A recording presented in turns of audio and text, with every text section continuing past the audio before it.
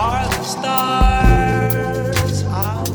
Hello and welcome to the Free Mind Podcast with Seth and Nerva Reddy. This is Stephen Robles, and this week we have Dr. Paul Copan joining us on the Free Mind Podcast as we continue our God and Government series. Before we jump into the interview, don't forget to check out impact360.org. They have their online courses about truth, worldview, and defending the resurrection. You can get $25 off any of those online courses when you use the promo code FREEMIND at checkout. Also, don't forget to check out their Gap Year program for rising seniors coming out of high school this year, going into university. They can choose to take a 9-month gap year at the Impact 360 Institute, where they will learn apologetics, how to defend their biblical worldview, and gain a solid foundation for their Christian faith. You can get the application fee waived if you use the promo code FREEMIND at impact360.org. That's impact360.org. And now here's our interview with Paul Copan. Are the stars out. Well, welcome to the Free Mind Podcast, and this is our God and Government series.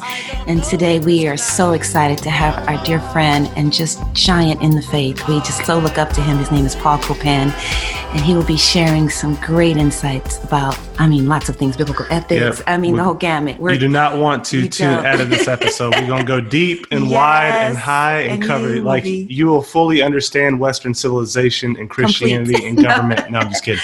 Yes. But we are going to hit the deep stuff today. And, like Nerva was saying, we have known Dr. Paul now for, a few years. We brought him into our young adults ministry way back. I actually brought him in just for selfish reasons, so we would actually have a connection with him and could become friends after that. No, but oddly enough, we were in the UK a few years ago, and just kind of, I think I saw that they were there just by happenstance on Facebook doing a sabbatical at Oxford University, and so we emailed, and he was like, "Oh yeah, we're out here. Come on, let's hang out." And so he gave us a tour. Remember that tour of the campus? Absolutely. Nerva's used to my tours. They're kind of like, I'm sort of like Joe Biden on tour. I'm just like, oh, look at that thing. It's from, some time. And look at the stuff there. It's really cool, right? Yikes. But, no, just playing. But Dr. Paul, he gave us like a really thorough, understanding. We got to understand the campus. Then we went to I forget the name of the pub at the end of the night, but it was just an amazing time. Do you remember what the name of it was? I have it on the Turf Tavern. Turf Tavern, that's right. Famous, I guess, I can't remember if it's 12th century or 13th century. The purportedly the oldest in Oxford. And, of course, a lot of celebrities were there, too. So, being the most famous of all, right? I guess the Harry Potter crew was there. So. Oh, yeah. No, that's awesome. But, so it was just an amazing time, and that was about 2016. So now we come back in 2020. I think we were there talking about, was it during the inauguration? I can't remember. It was 2017, just after the inauguration. 2017, just after the inauguration. Okay. And so now here we are going into maybe the most contentious, maybe the most important election, at least of our, lifetimes. And, there's so much confusion really in our culture, but in the church, we don't really understand the history of Western civilization. We don't understand the ideology grounding really the American experiment. And then we don't really know practically, like, how do we engage as the church now? And we tend to talk at really surfacey levels. So I thought it would be helpful just with your background to jump in to helping us kind of dig deep and understand. Now, right before we do, I want to tell them what's the best way for people to kind of stay in contact with the material that you're putting out. I know you just started, I think it's Global Worldview Bulletin that we subscribe to, but can you tell us just a little bit about that? Yeah, it's called the Worldview Bulletin, and you can just look it up on Facebook. And Chris Reese, I've co-edited a couple of books with him, and Paul Gould, who is now with me, is a philosopher at Palm Beach Atlantic University, and he's the director of our forthcoming Master of Arts in Philosophy of Religion program. So it's very exciting that we've got something dynamic and growing here on the East Coast in terms of Christian philosophy here in South Florida. So y'all come. program. So he's another contributor. And then David Baggett, who is at Houston Baptist University, who's done a lot of work on the moral argument, as again, as have I. But we're all writing for this, contributing. Just even one recent newsletter talked about how do we maintain our walk with the Lord, what has been an important way in which we have connected to God. We've talked about prayer and scripture reading and memorization and so forth. So again, it helps people connect to the scriptures and the Christian faith, to what's going on in our culture. How do we engage? How do we reason with people from a different worldview? What are some tools that are available, like to engage in cultural apologetics? And Paul Gould has written a book on cultural apologetics. So that's a newsletter that we've put out, and it's like $2.50 a month, not $250, but $2.50. So a bargain for anybody. And so that's, but if so that's something that I'm involved in. And if you want to just kind of keep tabs on what I'm doing in general, I have a website, paulcopan.com, and also post at Facebook and keep people informed on developments, like even a couple of new translations of my book, co-authored book with Matt Flanagan, Did God Really Command Genocide? So one came out in Brazilian Portuguese, and another one came out in Spanish in the past week or so. So just so I can keep people apprised of what's happening along those lines as well, and speaking engagements. And so those are the sorts of things that if you want to tune in, you can take a look there. No, that's helpful. Thanks, Paul. And I know, probably most people that are coming to this know a lot of your books that you've written over the years have been really helpful. I think you've written on relativism, is it true for you but not true for me kind of ideas, but you've also done a lot of work on ethics, specifically, is God a moral monster? You've done stuff with, like William Lane Craig on the Kalam cosmological argument, just a wide range. But one that they may not know of is this book on biblical ethics that we're kind of going to, touch on a little bit today. And I would highly recommend this book. I think it's the third edition is your latest edition. Is that right? Third edition. I actually joined. Yeah, it's the Introduction to Biblical Ethics, InterVarsity Press, or IVP Academic, and I co-authored it with Robertson McQuilkin, who had been the president of the university, Columbia International University, that I had attended undergrad, and it was actually a textbook that I used as a senior in a biblical ethics class, but it wasn't even in published form yet. It was like in a binder notebook, and then it became a first edition, and then second edition, and then it needed to be updated, and Robertson McQuilkin was asking me about suggestions for a third edition, and so it turned out that I joined him in the third edition, and there are places in this third edition where I don't always agree with him, but so he gives his view and I give my view, and I think it really adds a kind of a robust dimension to the book that gives differing perspectives on a number of different issues in this book. So yeah, that's it was a fun project that I was glad to participate in, and it had been a book that had influenced me, and so I was glad to be able to contribute some things from my own perspective, and also just work together with him to mesh our ideas, and yeah, we have had a lot in common. He passed away a couple of years ago, but again had a big influence on my life. Yeah, that's really cool. And I found those sections helpful too. It really shows you, man, how do you disagree on some of these important areas with someone in a way that's civil, which we don't really have many examples of in our current context. Right. But I just add this too. What I liked about Robertson McQuilkin is that, I said, well, there are some points where I would disagree with you. How do we want to navigate that? And he said, well, just write your part and I'll write my part. I think that'll really add, here is in his 80s and he's saying this. So I appreciate the fact that he was willing to just have another voice spoken, another perspective given, and that really spoke of his own humility. It was really a blessing to work with him on that. Well, and, let's maybe even start there just briefly, but I think one of the trappings of our context is we think, man, in order to be able to have other perspectives at the table, we've got to relativize truth. But you guys don't do that. You're able to argue for a position, but still civilly. Give us just a brief, where are we at culturally with regard to relativism, and what's the way we should respond to that as Christians? Well, yeah, relativism, of course, is the idea that something is true for one person or one culture, but not for another. Like, kind of the when in Rome, do as the Romans do. They have their ways, and who are we to say that someone else is wrong? So there's this presumption that when it comes to truth, or morality, that it's simply a matter of perspective or opinion. And if you assert something, if you say, I know this is true, then, of course, if you know something, then that gives you the platform to act on it, to have an authoritative voice and so forth. And so there's, I think, more and more of a reluctance to actually assert your viewpoint as something that can be called knowledge.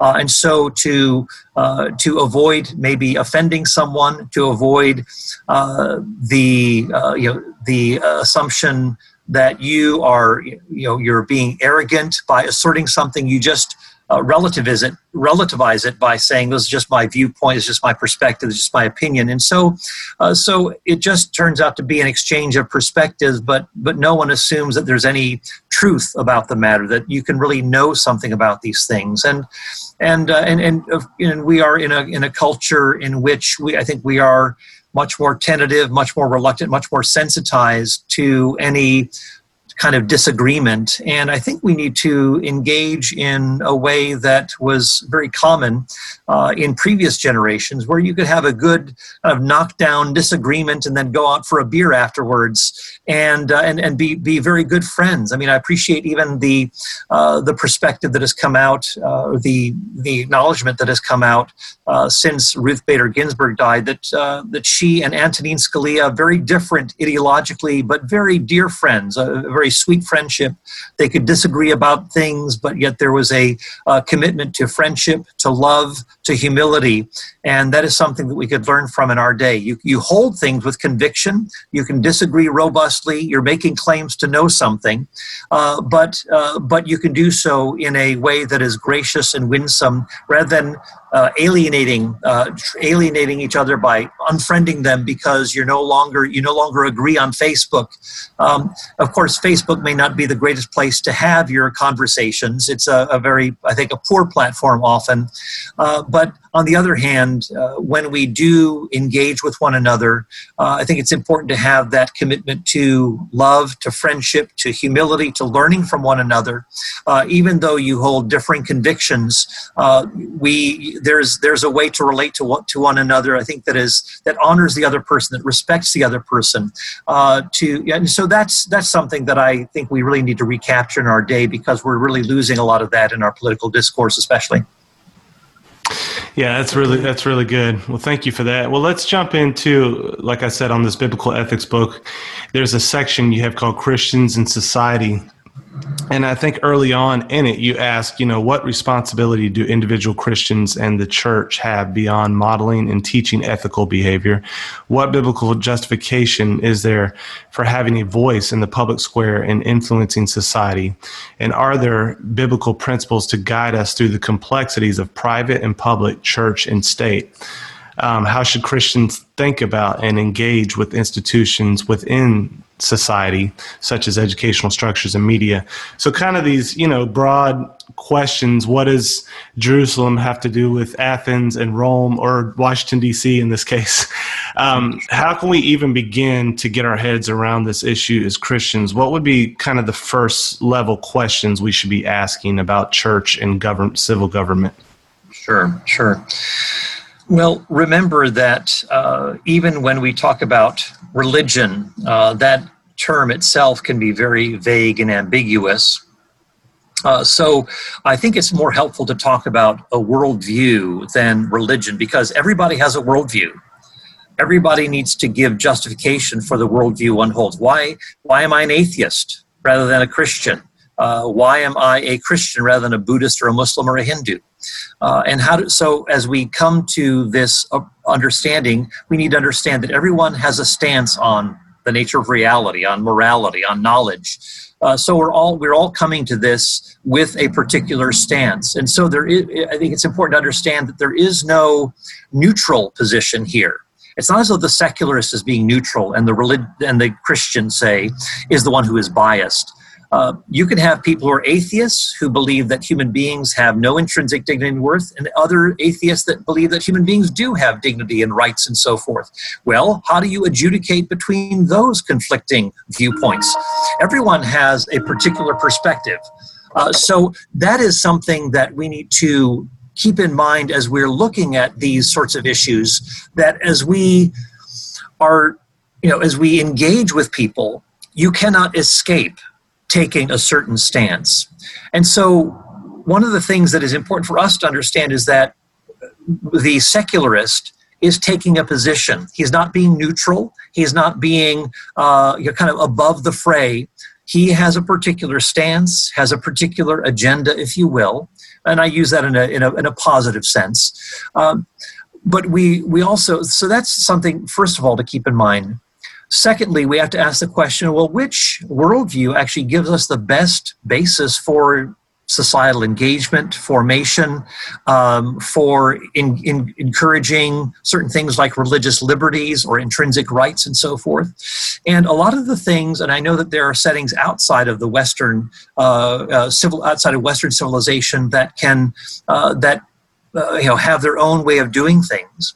But when it comes to a lot of these values that we take for granted and that we see even the United Nations Universal Declaration on Human Rights signed on to and wanted to get the rest of the world to sign on to, these are primarily biblical ideas. When it comes to intrinsic dignity and worth, human beings have been endowed with a certain dignity that this UN Declaration affirms. Well, where did that dignity come from? How do we move from valuelessness to value if we're coming from a naturalistic point of view? We're all talking about rights and so forth, but what is the basis for grounding those rights? And so as we are engaging with others, we can talk about actually making a public case for the Christian faith. The Christian faith is not merely a matter of private knowledge, but is actually something that is justifiable, there's evidence for it. And we also need to understand that it's actually shaped the structures of our own Western society. Things like human rights, democracy, religious liberty, even many of the things in terms of the innovations of modern science. This is rooted in the Christian faith, people who were Christians who were very much promulgating the exploration of the universe because they believed that God made the universe, that it was rational, that it could be studied and so forth. Even things like education, public education. These are things that come out of a Christian worldview. You could have maybe elitist education in ancient China and so forth, but something like the Protestant Reformation, where the Bible was to be in the hands of all people, and that the believer could read it and understand it for himself, and thus the printing of Bibles was very important. Even as Protestant missionaries went abroad, they wanted to make sure that people could read, that they could be educated, that education, mass education, not just elite education, was important for everyone. And so wherever you see the influence of Protestantism, you see higher literacy rates, you see lower rates of corruption, you see again a greater press for even in colonial former colonies, that where in Asia and Africa, where those who led democracy movements in those countries were those who were at Protestant missionary boarding schools. They were the ones who actually led the charge to actually create this democracy because they were influenced by that Protestant ethos. So again, I can talk about a whole lot of things, but we see that things begin at the broader level from, again, everyone has a worldview. We can't escape that. The question is which worldview actually helps us to make sense, gives us the richest resources for shaping a society. And we see that the Christian faith, the biblical faith, has actually given to us many rich resources for giving to us the kinds of goods that we take for granted, those democratizing gains that we see in society. And again, this is very well documented. And even atheist scholars like Jürgen Habermas, probably the leading philosopher in Europe, and others have acknowledged the West's debt to the biblical faith that has given to us these sorts of goods of equality before the law, democracy, rights, the freedom of conscience, and so forth. Wow. That's really good. And I think it's so important that people hear that, because, in our context, we often, I was telling Nerva the other day just how I almost kind of cringe. I get where it's coming from, but when we talk about faith-based organizations and faith-based this and that, and it kind of presupposes this dichotomy between sacred and secular, and that the secular realm is where knowledge is, and that's where facts and stuff and truth resides. And Francis Schaeffer talked about this, but on the faith the faith/sacred side, that's where we have feelings and opinions and emotional attachments, and I think sometimes even the way we talk about the public square, and it's this idea that you don't bring your faith into that, because that's not an area of knowledge, and so why would you just bring your personal opinions? And that's even relevant, I think, in this confirmation hearing of Amy Coney Barrett, and where you've had some people on, I think it was Dianne Feinstein a while back, she said, you smack of dogma because she has religious language, not realizing that she has a worldview just as much as Amy does, and they're both going to have to argue from that place. Anything you would want to say about that in the so-called naked public square and where we're at with that issue? Right. Yeah. I mean, there is no neutral or naked public square. Someone's worldview is going to prevail, and the question is, which worldview is the one that should prevail? Which is the one that is that is most conducive to human flourishing? Which is the one that has the interests of the broader public in mind? And so the Christian doesn't say, we need to, and many people have this mindset, we need to retake Christian America, or we need to bring back Christian America. Well, there are a lot of people who aren't Christians in America. Well, how do we treat them as fellow citizens with respect? And I think we need to honor the fact that we need to first insist that all people have rights. That's important, but rights also, which that leads to treating others with respect. But also, thirdly, there's another R, that responsibility is also part of this. A lot of people want to appeal to rights, but they don't want to take responsibility for what it means to be a contributing citizen in society. They want to simply be takers. They want all the benefits, but they don't want to actually sacrifice or give back to the society for its well-being. And in fact, when it comes to the whole naked public square and the Supreme Court justice hearings, as you said, Dianne Feinstein has her own worldview, has her own understanding of what constitutes human life, and we have to ask the question for both of them: well, what is a human being? And if that entity in the womb is a human being, then it deserves our protection, insofar as we're able to secure it. So it brings in larger questions. It's not simply, that you're religious and I'm secular.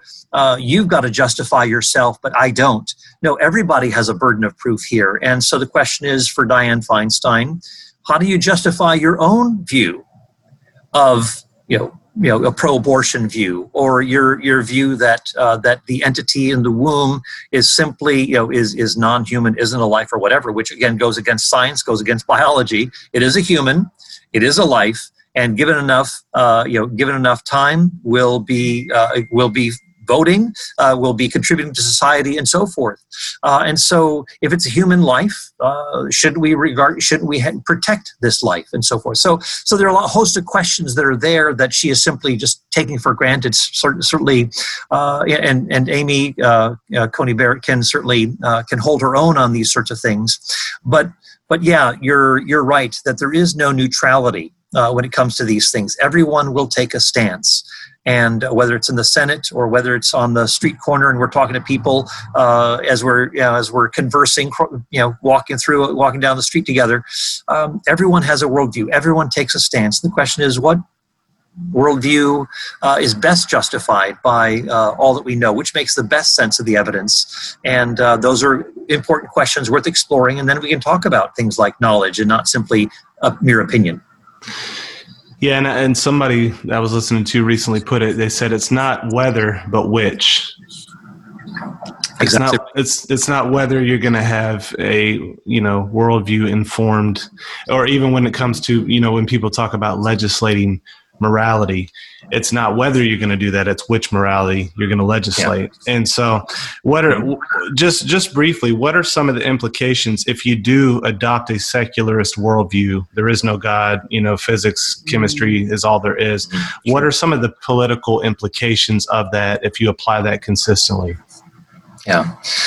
Well, I know some people will say, well, you're creating a false dichotomy. Not all secularists believe that human beings are just molecules in motion, that they have no dignity, no rights, and so forth. Many will say we do have rights, we have dignity, we have duties, and so forth, and we ought to carry them out.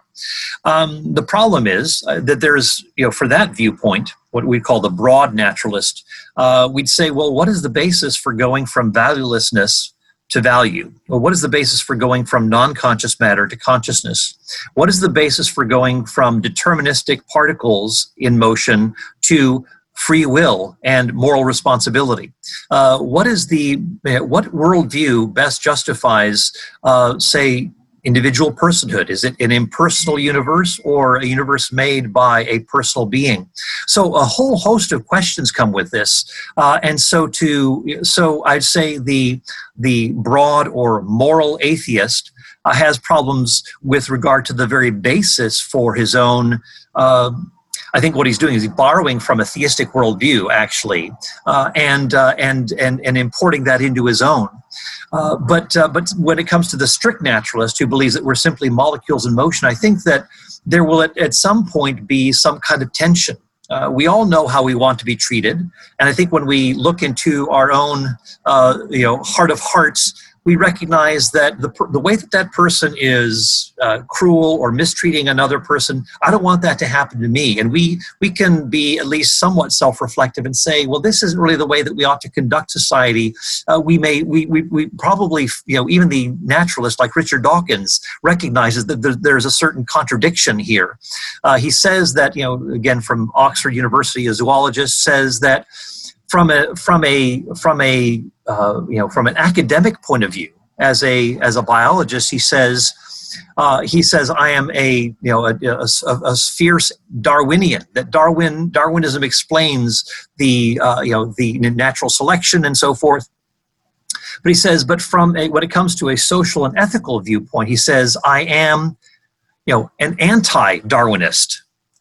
Because he says you can't live this way in society as simply following the naturalistic ordering of that follows in kind of a secularist view of Darwin. Darwin did allow for the belief in God, by the way, but when it comes to Dawkins, who doesn't, he says that the universe, if it's if it's just a matter of selfish genes and electrons, he says there is no good or evil. There is, at bottom, there's nothing but blind, pitiless indifference. So we're left with a very bleak worldview in which humans have no dignity or worth. There is no right or wrong. And fundamentally, it's a matter of whoever holds the keys to power. Whoever carries the big stick is going to be the winner here, because there is no intrinsic dignity and worth. I want to get my way, and so if people get in the way, then force is the only way to get it, and so people will do it. So that's what we're left with, a nature red in tooth and claw, as Alfred Lord Tennyson said. So that's, I think those are the anticipated outcomes if you take that view. And Nietzsche, Friedrich Nietzsche, the atheist, saw that very clearly. A lot of people were still clinging to a universe governed by God, even though they didn't, call themselves believers. A lot of the things that had come down through culture, human rights, human dignity, moral duties, and so forth, they still would hang on to those things. But Nietzsche said, no, if you're going to carry this all the way to the end, you can't hold to those sorts of humanizing things. Those things are gone, because God is the very basis for those things. And you get rid of God, you get rid of all of those things that we so want to hang on to.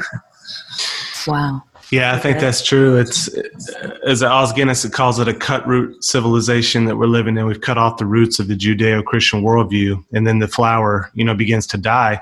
And I think the way that's playing out, I would love to know your opinion on this, but it seems to me that there's this story in Western civilization of cutting off God from your metaphysical framework. And then over time, like Nietzsche's Madman, people begin to realize it. And so they go through this phase of materialism, but then something has to come in and replace that because it's so empty.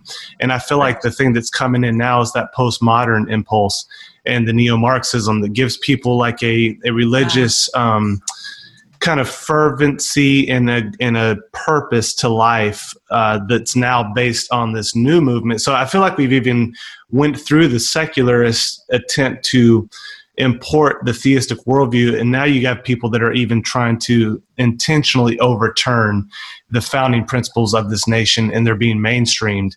Do you think I'm right on that? And what do you do when that starts to be the case? Yeah.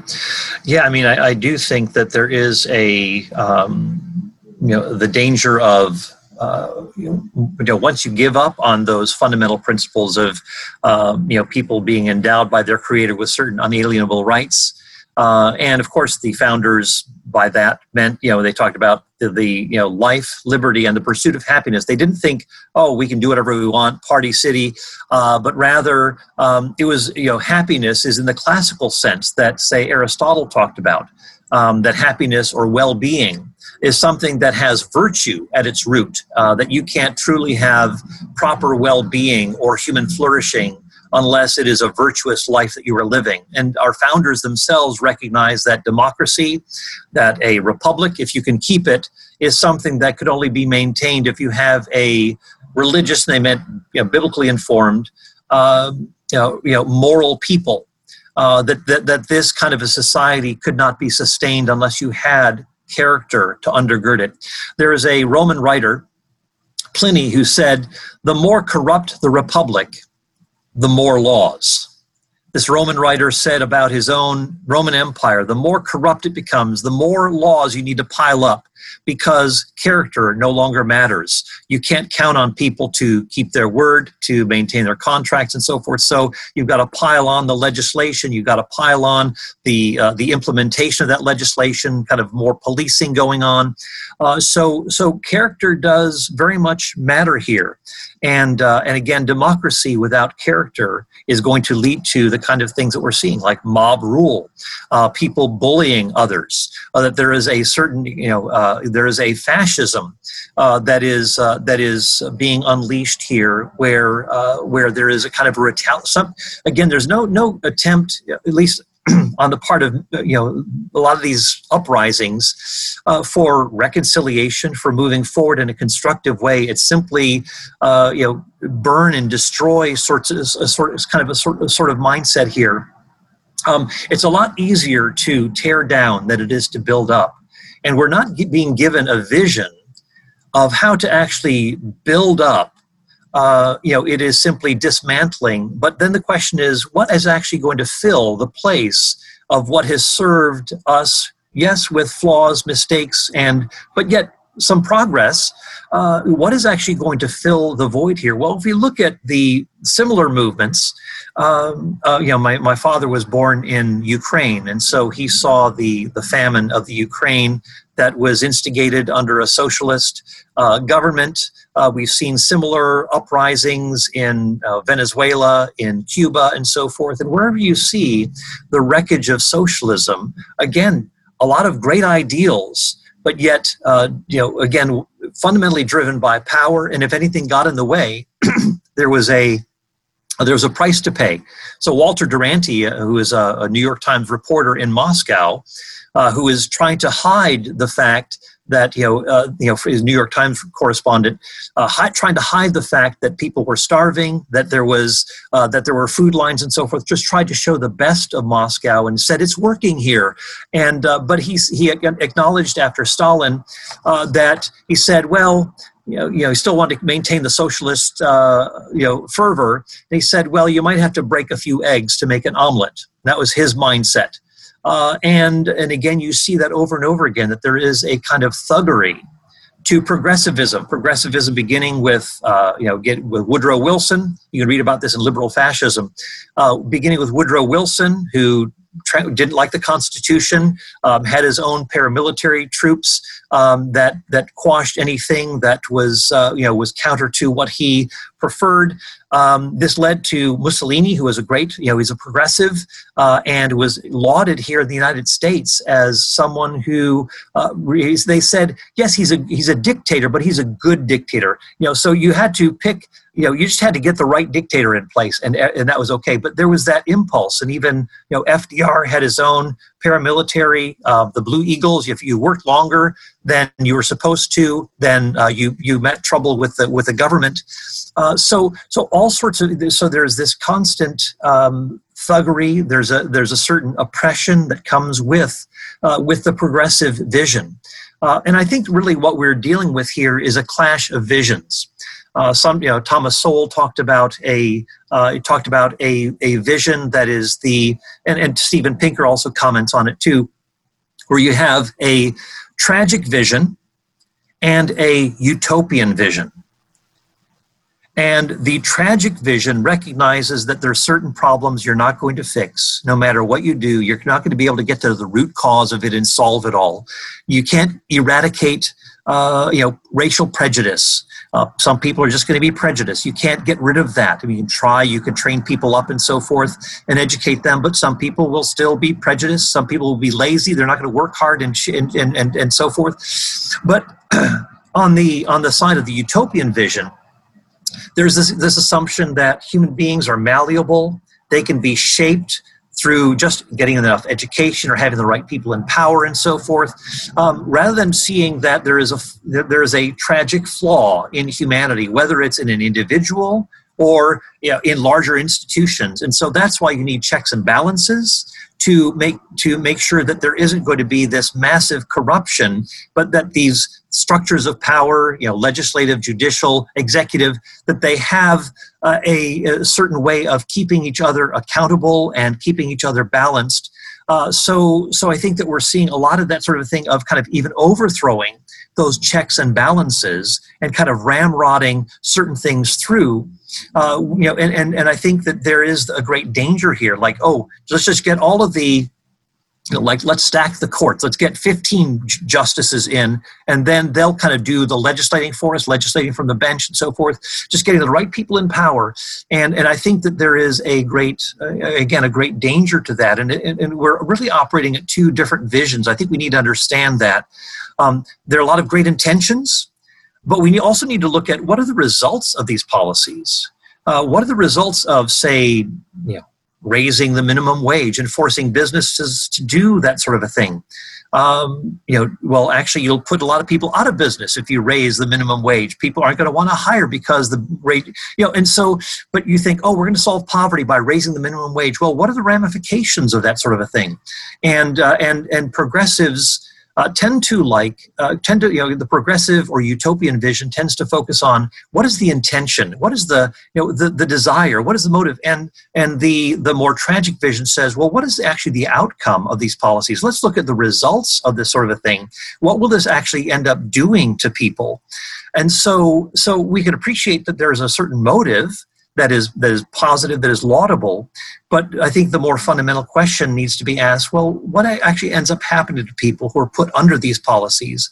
And so I think that that's why the tragic vision, I think, is a more winsome and appropriate and realistic vision than the utopian vision that tries to that assumes that we can get the right people in power, we can reform human nature and it's malleable enough to shape it in whatever way we want. And so therefore, education, instead of the family, takes over, parents aren't smart enough to raise their own kids. Let the government do it. Let the teachers' unions do it, and so forth.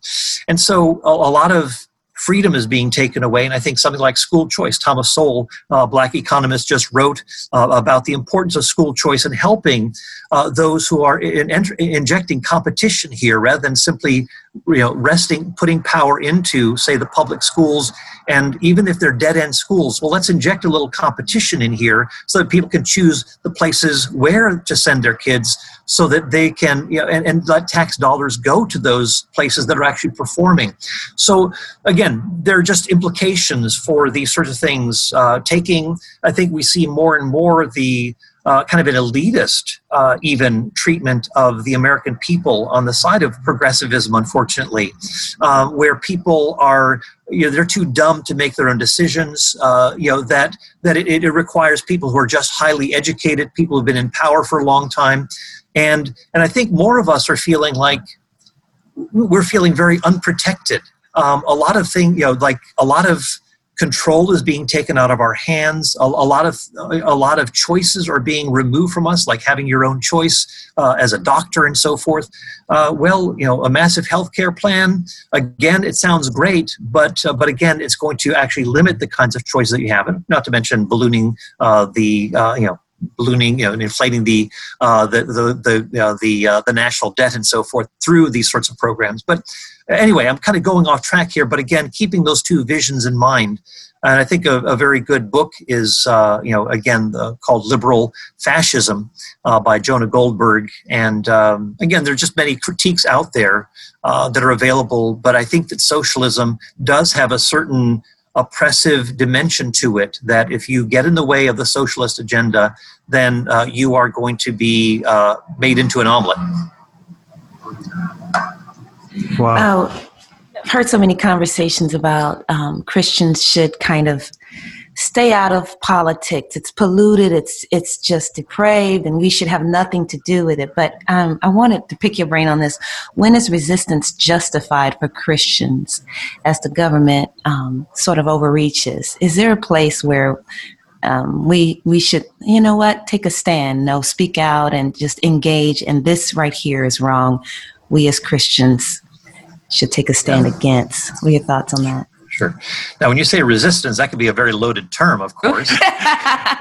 Well, she just bought 3 guns, Paul. Yeah. So I'm a little bit scared. No, I'm just kidding. Yeah. Well, I think.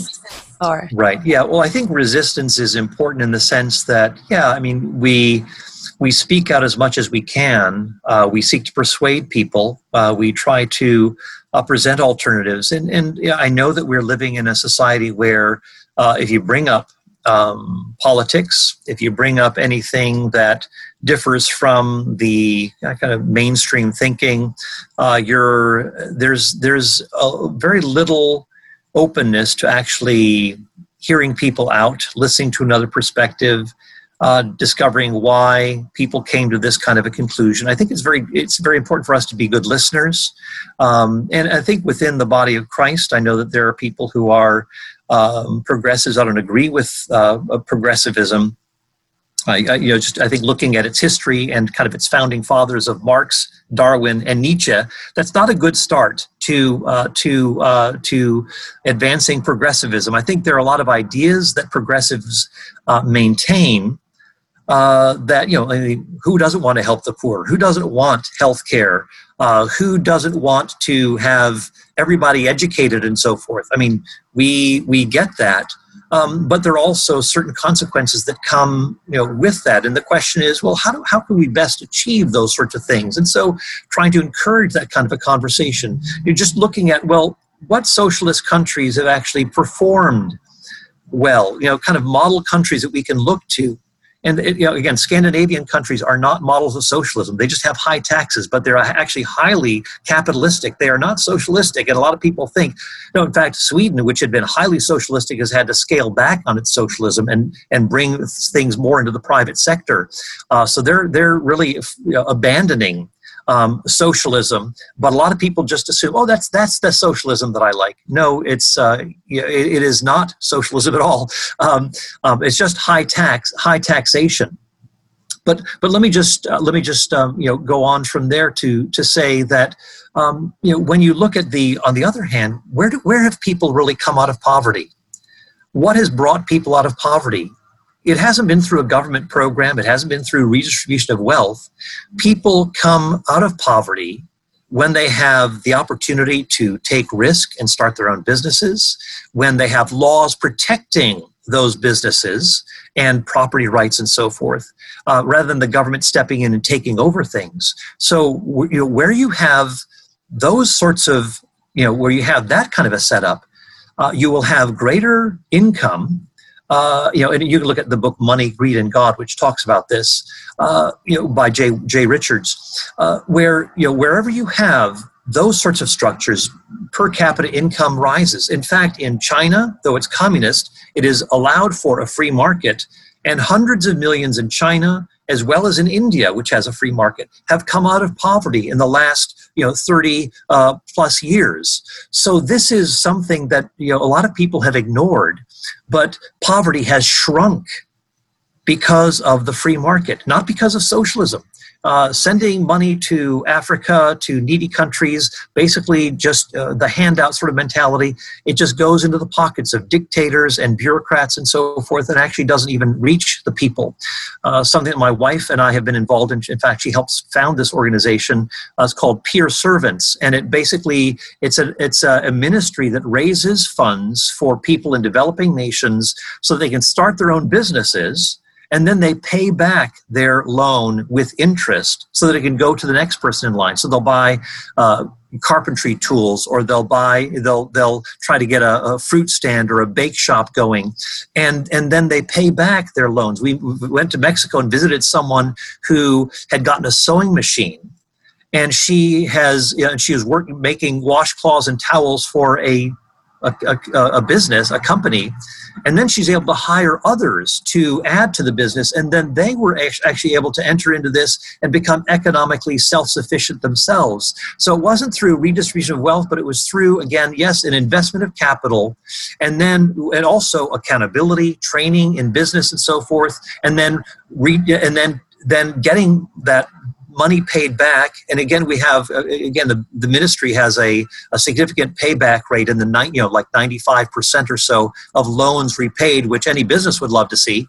But so that's the kind of thing, that kind of entrepreneurial spirit, starting your own business, being able to keep a lot of what you've earned, and being able to start other businesses. So again, the question is, which system? Is it the more progressive system, or is it a more free enterprise system that actually brings people out of poverty? And as you look across the globe, it's clearly free enterprise. And so we need to do those sorts of things, even under, even more recently before the COVID outbreak, more blacks, had jobs, women, minorities, that unemployment for those groups was at its lowest before COVID hit.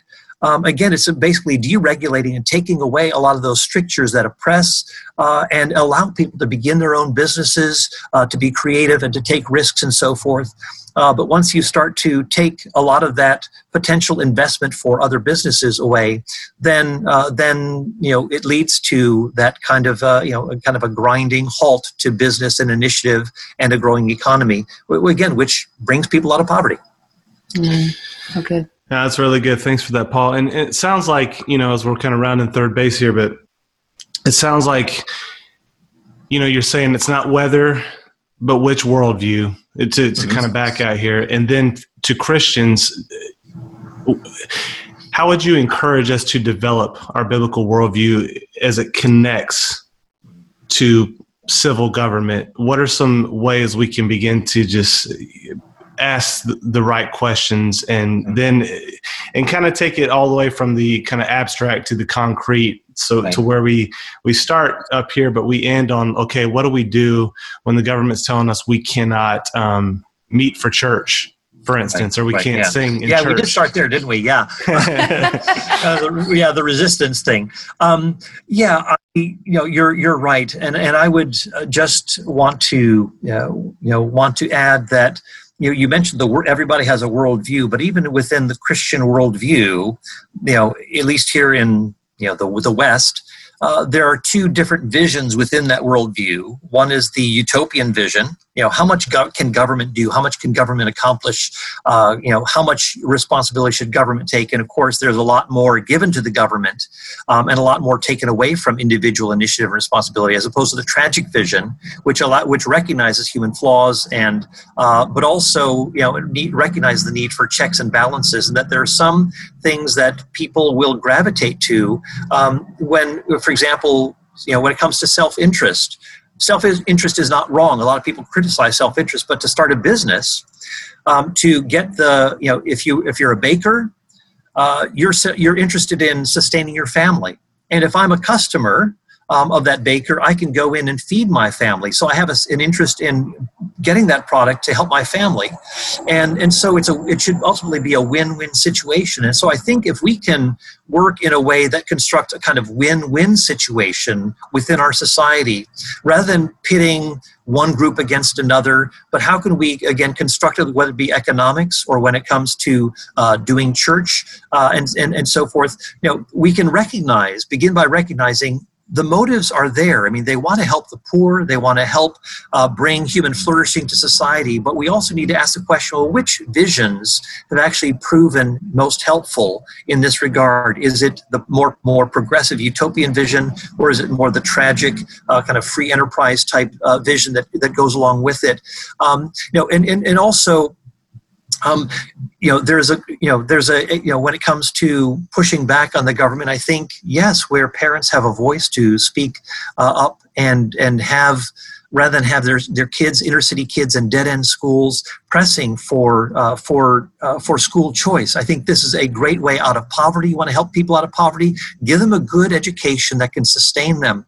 And so at a very concrete level, something along those lines, giving young businesses, removing as many regulations as possible so that they can actually step into businesses, sustain their families, and enter into, again, coming out of poverty themselves. We come a long way when it comes to poverty here in the United States and around the world. There has been great progress made through these areas.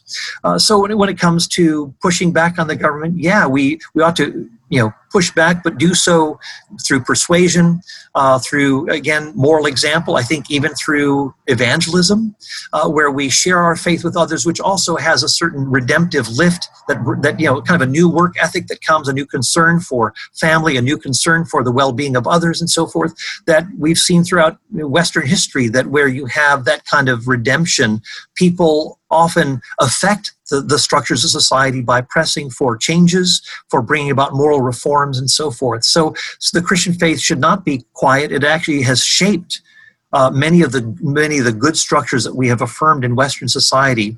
And so for Christians to pull back and not to exert an influence would be a great tragedy. We're called to be salt and light. So whether this means working in a local neighborhood, kind of mentoring program for kids who don't have much of a chance, or teaching English to immigrants, to helping people who are wanting to be entrepreneurs to get training for them so they know how to run a business. So people who've been in business have the know-how to pass that on. So giving them training, knowing how to write resumes, but also mentorship is going to be important. Modeling what it means to as an intact family. What does a good family life look like?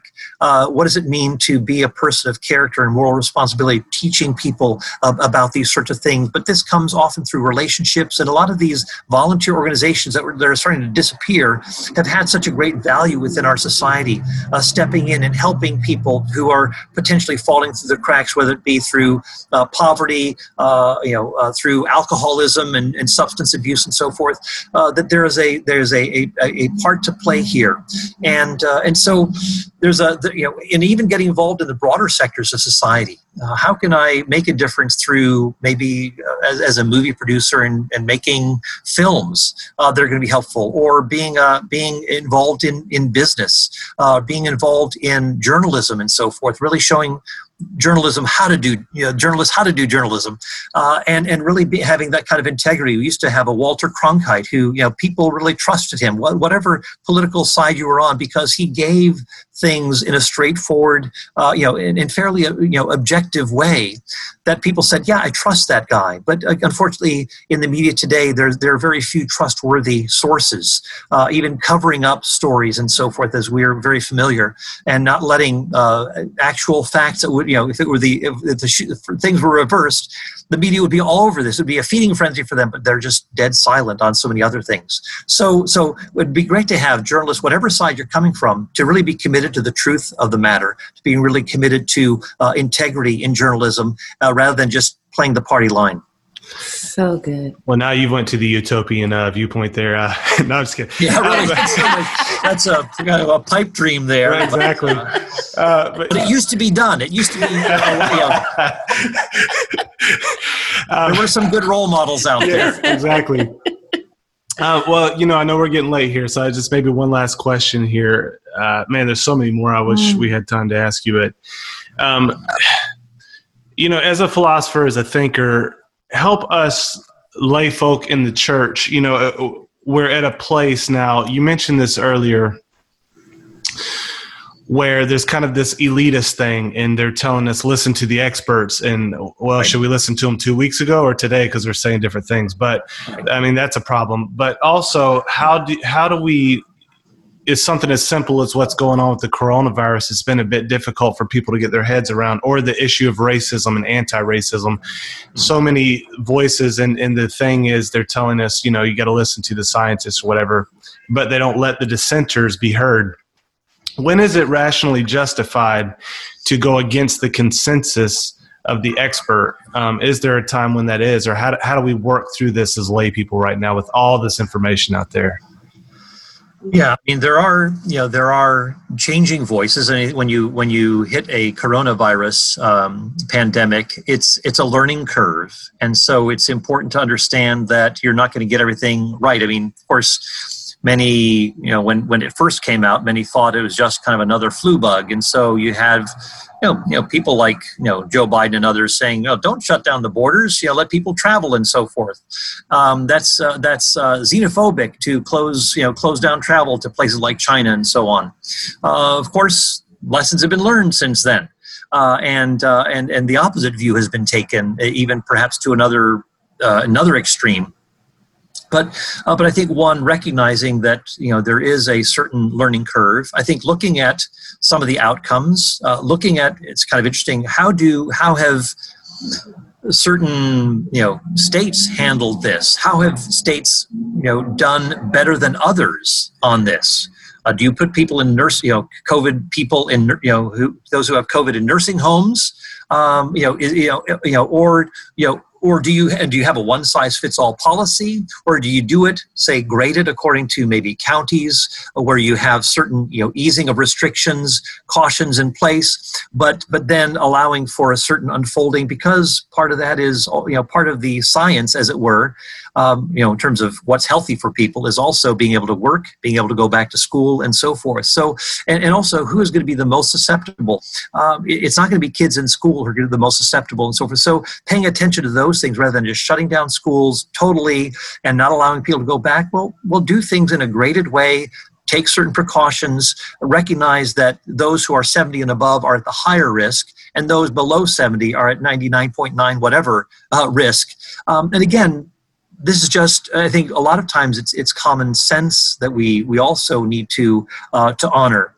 And you can have people from different, giving, scientists. There are some people who are, you'll hear one voice on TV, but then there are others who say, no, actually, when it comes to public policy, there may be the kind of the science and how the virus works, but there are social factors or economic factors that we need to bring into this too. So just, quote, following the science, that's one part of the package, but we need to be more broad-minded and say, well, what is actually going to be for the benefit of the broader society, and work in wise, kind of commonsensical ways, where we try to do things according to gradations rather than perhaps a one-size-fits-all policy.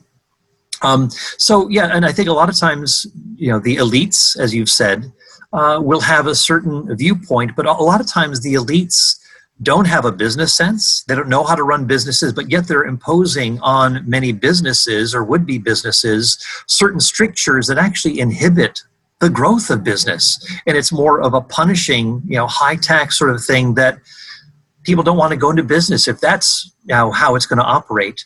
And so there's that dimension. When it comes to, I was going to come up with, I was thinking of one other dimension here about, William Buckley, conservative, but he said he would rather have, kind of pick the first 100 names out of a phone book and put them in power than to pick maybe even some of these elites from Harvard and Yale and so forth. Why? Because these people know how to run businesses. They know how to change a tire. They know how to run a farm. They know how to do all these very practical things. And a lot of the legislation that is being done really runs counter to the very business, their livelihood, how they do their family, and so forth. So those are the kinds of things that we need to, I think, remind people of. And Mark Twain said that common sense isn't very common. And I think especially when it comes to many in government, that where there's that elitist mindset and almost a disdain for the common person. Even terms like the basket of deplorables and so forth. I mean, whatever you think of people who dissent from, siding with you, show some respect, show some regard. Don't treat them as people who have no, dignity, as people who have no minds of their own and so forth. So I think there are a lot of lessons to, all across the political spectrum, but maybe a few things to consider on that front.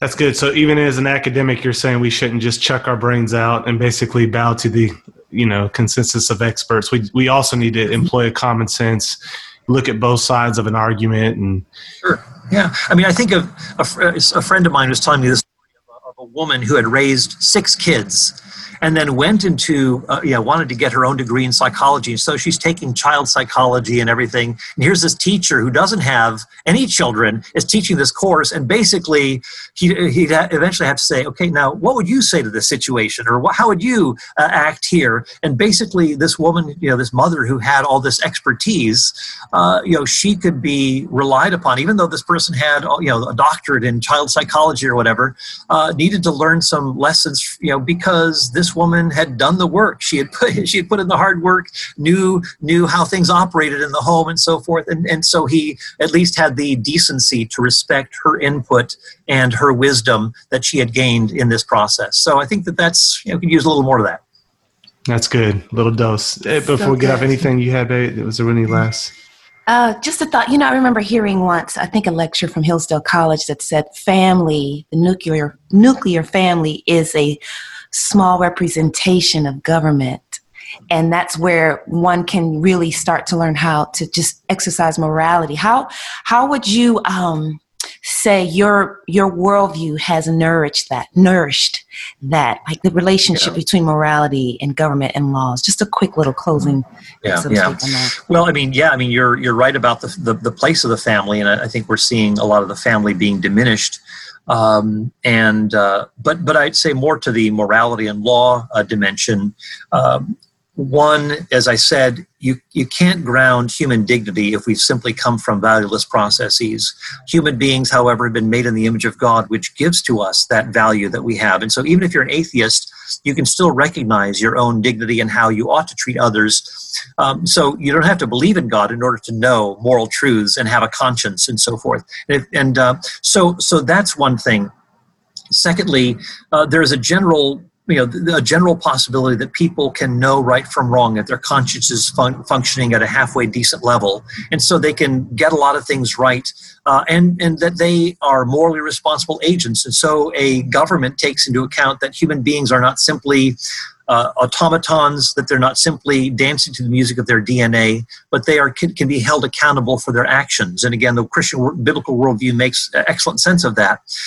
Also, the government has a certain responsibility. What is going to be the best way to, and God has ordained government along with family, along with church, that God has ordained government to, keep these P's in mind here, to preserve order, to punish the guilty, and to protect the innocent. I mean, it's a kind of a bare bones kind of thing here. But again, the government does have a role to keep order in society.